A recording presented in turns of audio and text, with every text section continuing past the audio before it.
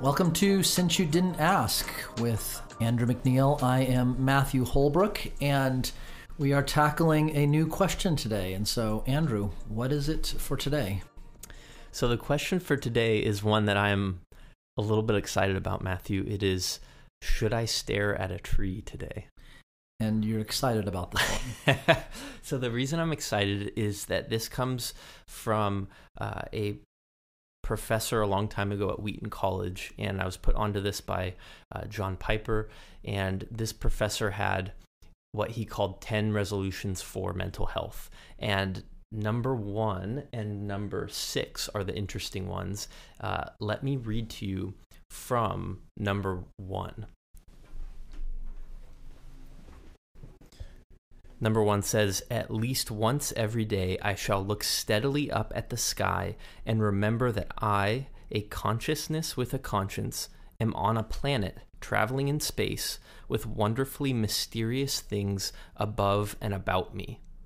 And then number 6 says, "I shall open my eyes and ears. Once every day I shall simply stare at a tree, a flower, a cloud, or a person. I shall not be concerned at all to ask what they are, but simply be glad that they are."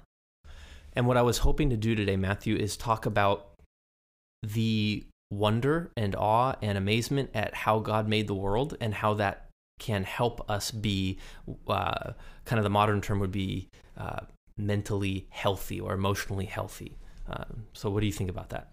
So basically the idea is, should we stare at a tree and contemplate even how it is that it exists, contemplate all that it is, contemplate the origins of that tree, contemplate the God who made it, and allow that to lift our eyes to heaven, to be focused on the things above and so forth, being that idea, and to look at the simple things of the world and not just walk by them or live with taking them for granted.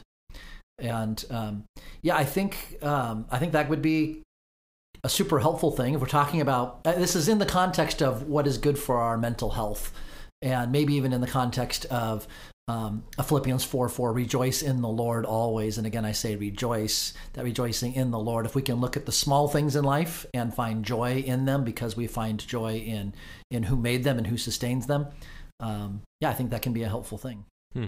Yeah, and the question's sort of purposefully provocative and interesting, but I don't know that necessarily you need to do exactly what he did and go stare at a tree in particular, but kind of the overall mindset when you read through, I think particularly of the Psalms and of Proverbs, it seems like there's a mindset of people who are indwelt by the Spirit and who know the Lord, that they marvel at creation. And I would maybe even say it's beyond just I appreciate it, or I'm grateful for it, to I think what Kilby was getting at, and maybe what Piper's drawing out, is that there's a real deep sense of awe and wonder that things are the way they are. I think it was G.K. Chesterton has this quote that we should be amazed that, I'm going to butcher this. Maybe I'll have to go find it and edit it back in. Something along the lines of, we shouldn't ask why there's not apples of gold in the world. We should be amazed that apples are actually red and that grass is actually green and that God has strewn across the universe all these incredible pointers to who he is, to his power, to his majesty, to his beauty, to his the depth of his imagination, and that those are the opportunities for worship and for contentment and for joy. I don't know. Do you think about this very much? Is it something that I do when I am studying or preaching certain passages that point me to that?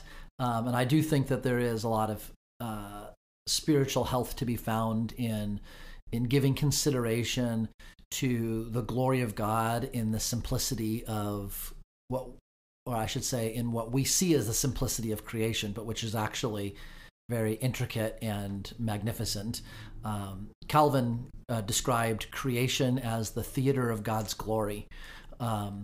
and that we should, if we were to just take a moment and take in the glory of God in the creation around us, it should bring us to our knees every time, and yet we walk on by with complacency on a regular basis. I think of even from an apologetic standpoint, Cornelius Van Til would make the point in what he would call the transcendental argument that the Bible is true because of the impossibility of the contrary.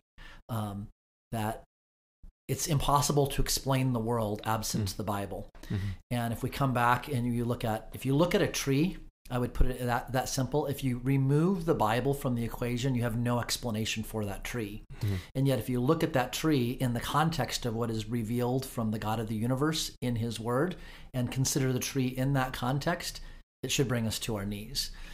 So I think that in that sense, where we are pulled into the glory of God, into the theater of his glory, and we see the world for what it is, as a representation of the glory of God, and that it calls us to worship.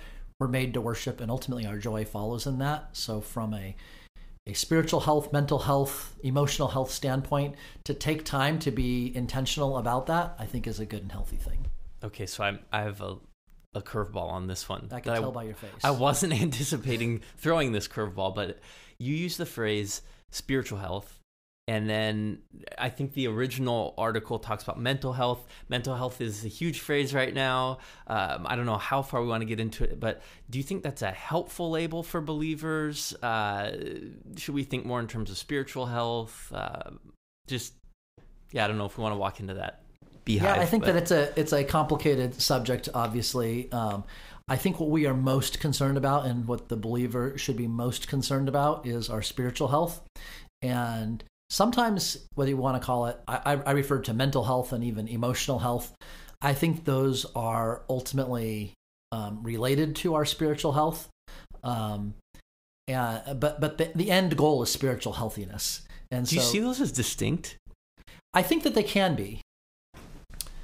There are physiological reasons that can affect our mental or emotional well-being. And so I do want to leave room for those realities. But even within that, even a physiological impact on our mental health or on our emotional well-being is going to bleed into our spiritual healthiness regardless. And so it all points to, as a derivative of, it's revolving around our spiritual health, and that is what is in the end most important. So again, bringing it back to the topic, should you stare at a tree? I think the greater our understanding is of who God is, the greater will be our spiritual health, and as a byproduct, our mental, emotional, psychological health, whatever you want to call it.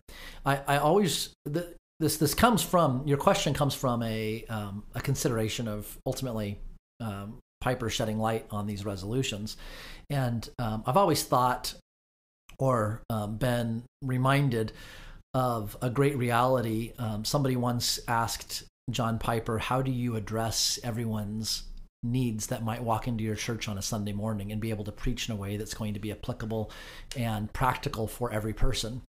And his response was, if there's, in his church, there'd be 6,000 people that would show up on a Sunday. And he says, if 6,000 people show up and each have 4 to 5 problems, I'm dealing with 25,000 plus problems uniquely to each person that walks in. There's no way I can address all of that in one sermon.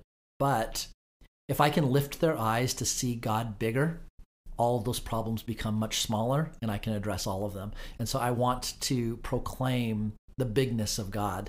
And if we can, as individuals, see the bigness of God in the majesty of a simple flower or a tree or something in God's creation, whatever we're struggling with can be put in its proper place. And so, yeah, I think it's a healthy thing for us to take the time to consider what God has made and to actually take in the wonder of that reality and be intentional about doing that at times. I think that's an excellent spot to kind of summarize and wrap up what we're trying to say. It's that as believers, we're on this constant search, you could say, to see God in his creation, in his word.